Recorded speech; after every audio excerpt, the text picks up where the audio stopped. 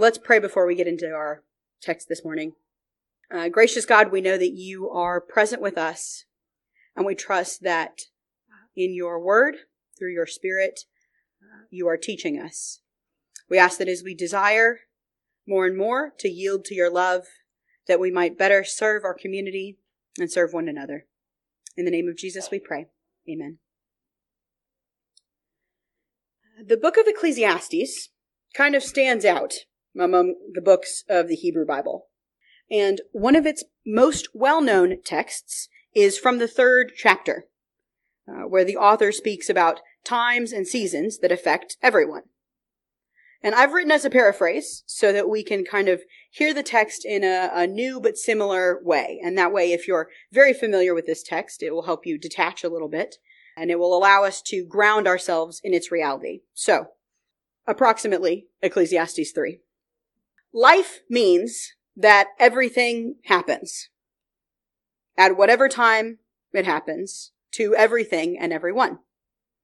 Whether that's a season of life or a season of death, a time for growing or a time of uprooting or being uprooted. Sometimes a season of harm, sometimes a season of recovery. We all have seen that there is deconstruction and reconstruction. At one occasion, crying. At another, laughter. Sometimes the right time for gut-wrenching sobs. Sometimes the right time for top of your lungs singing. Whether you have seen a time of gathering in preparation or a time of dispersing and giving away. If you are now in a season of holding loved ones close or a season of stepping back from them. Maybe you know what it is to give up looking and what it is to keep searching. The right situation to put something back in the drawer and the right situation to throw it away. Whether a time of repair or a time of destruction. Whether an occasion to hold your tongue or to put your thoughts into words. Sometimes there is deep love, and sometimes there is bitter hatred and violence and peace. So if you have not heard or read this passage from Ecclesiastes 3, it might be a bit baffling to you. And even if you have heard it before, it also can throw the rest of us for a loop. What kind of a scripture text is this? And at first glance, it appears to be just a list, a long list of things that happen, positive and negative, seemingly saying that these things happen at the right time and context, or at the wrong time and context, but they happen. Kind of a bit of a downer of a text. And the book of Ecclesiastes is wisdom literature. And we've talked before about how wisdom literature is teaching us how to live in the world righteously, even when other things are going wrong. Not about forming strict rules for how to live, but about a character that can discern and decide what is holy, case by case, situation by situation. Wisdom literature often deals with the challenges and the difficulties of the world without sugarcoating it. It's not poetry, or at least not usually, but it focuses on the practicalities of living life. Sometimes there's a story or a narrative, but often the story is focusing on the same goal, teaching us how to become righteous people. So the author here is reflecting from their place of extreme privilege. And they tell us, if we had time to read it, at other places in the book, that they had everything they ever wanted. That they spent money excessively. That they sought and bought every kind of delicious thing and delightful pleasure that could be obtained. And yet they still experienced the challenges of life. All of life's seasons. Not just the good and easy ones. Now, the author's not trying to make a moral judgment to say that all of these are good or all of these are bad or some are good and some are bad, but rather reflecting on the reality of it all. They're neutral because they happen. And the portion of the text that we heard paraphrased is directly honest. The author says, life happens. There is no escaping its changes and seasons. And perhaps as we were reading and paraphrasing, you felt some of that sentiment.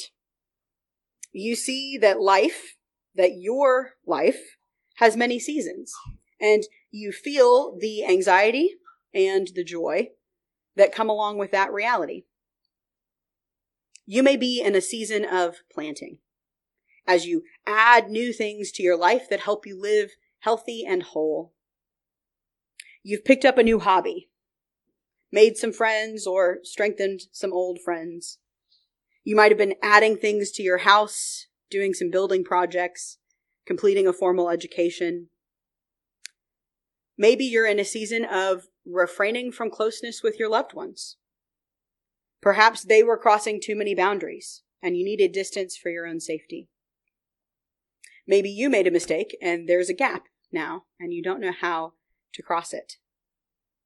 It could be time, or location, or miscommunication. But whatever your reason, it is a season of distance. You might also be in a season of staying silent. Maybe holding your tongue as an attempt to offer to support without judgment to someone you know that's in a challenging time. You could be holding your tongue as a method to keep the peace. And maybe you're staying silent, not by your choice, but by someone else's. Perhaps you're in a season of recovery. This can be any kind of recovery, not just health concerns. It could be emotional recovery from time spent in situations that made you feel threatened. Could be recovery from people pleasing or from something serious that needed outside support. You could even be in recovery from your own self-hating behaviors, making slow but steady progress to being healed. All of these places, all of these truths are realities of being alive. The writer of Ecclesiastes is trying to remind us that no one, no matter how resourced or unresourced, relevant or irrelevant to the affairs of the world, no kings, no mayors, no field hands, no student TAs, escape life's ups and downs. So what do we do about it? Sure, it's a comfort to know that everyone struggles at times. But how do we live with the knowledge that no matter how good our situation is, that difficulties are coming? And how do we hold on to hope in our most challenging times to believe that good also is coming? Let's read from the book of Job, chapter 38. We're going to do verses 1 through 7 and then 12 and 13. Then the Lord answered Job out of the whirlwind, "Who is this that darkens counsel by words without knowledge? Gird up your loins like a man. I will question you, and you shall declare to me. Where were you when I laid the foundation of the earth? Tell me if you have understanding, who determined its measurements. Surely you know. Or who stretched the line upon it? On what were its bases sunk? Who laid its cornerstone? When the morning stars sang together, and all the heavenly beings shouted for joy. Have you commanded the morning since your days began, and caused the dawn to know its place, so that it might take hold of the skirt of the earth, and the wicked shaken out of it?" So we have a book change.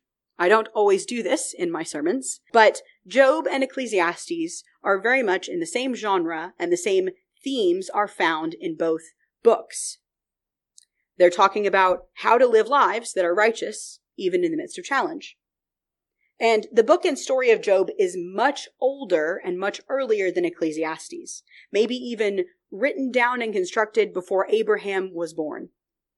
But if we're considering the way our life seasons challenge us and can make us feel unstable, and we're looking for something to hold on to, then God's words to Job at the end of the book are a great place for us to land.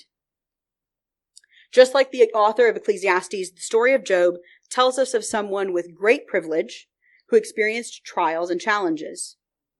Job's wealth did not protect him from loss, and the book itself has many different themes and questions and purposes.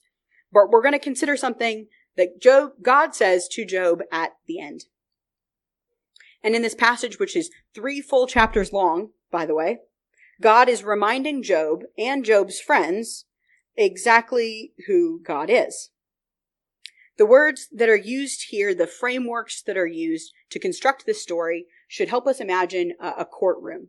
There's a lot of court language. If Job and his friends have brought arguments, this is God with lots of evidence offering a rebuttal to all of their conversation. We hear God's statement, maybe the first one, a little harshly, but it's intended to be more matter of fact. Who is it that shows up to offer badly thought through wisdom with useless, empty words? Prepare yourself, God says, because I'm going to remind you of just what you know. And then God goes on to name these things: the creation and ordering of the whole earth, the establishment of time and celestial order. These comments serve as a reminder of God's greatness, the way that God is beyond and so much more than any created reality. First, God reminds Job that the very foundations of the earth were laid by God. God measured the space that was necessary. God checked that everything was straight, corrected all of the right angles. There was no humans, no creatures, no earth at all, but there was God establishing and preparing the world. As God laid the cornerstone, the angels, the stars in the sky, the sun, all rejoice, singing and shouting aloud.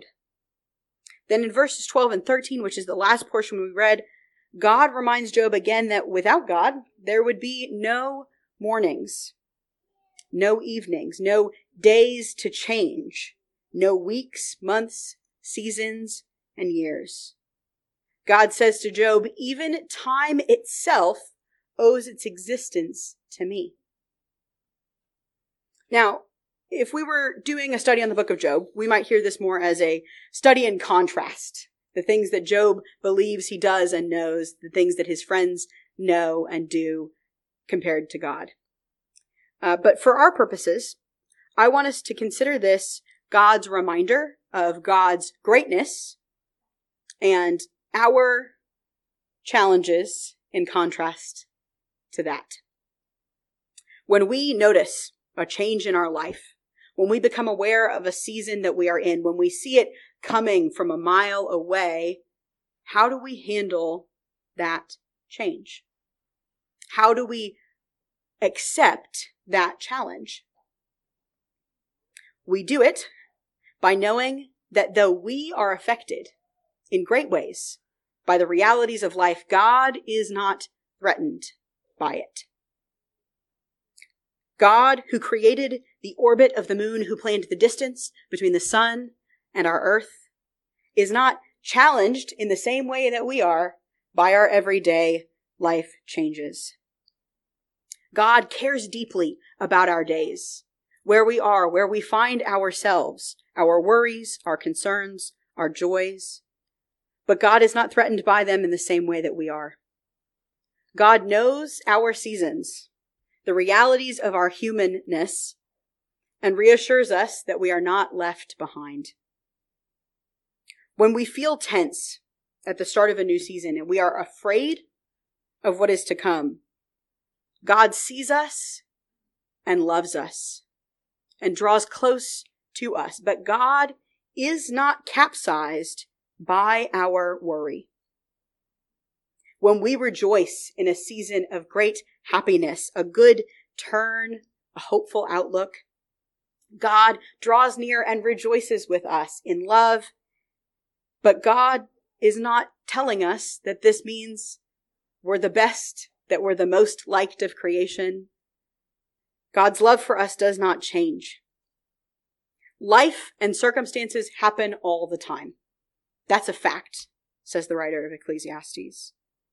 But our feelings of instability, because of the reality of being a human, and our changes of life, our up, our down, our up and down again, is not what God experiences.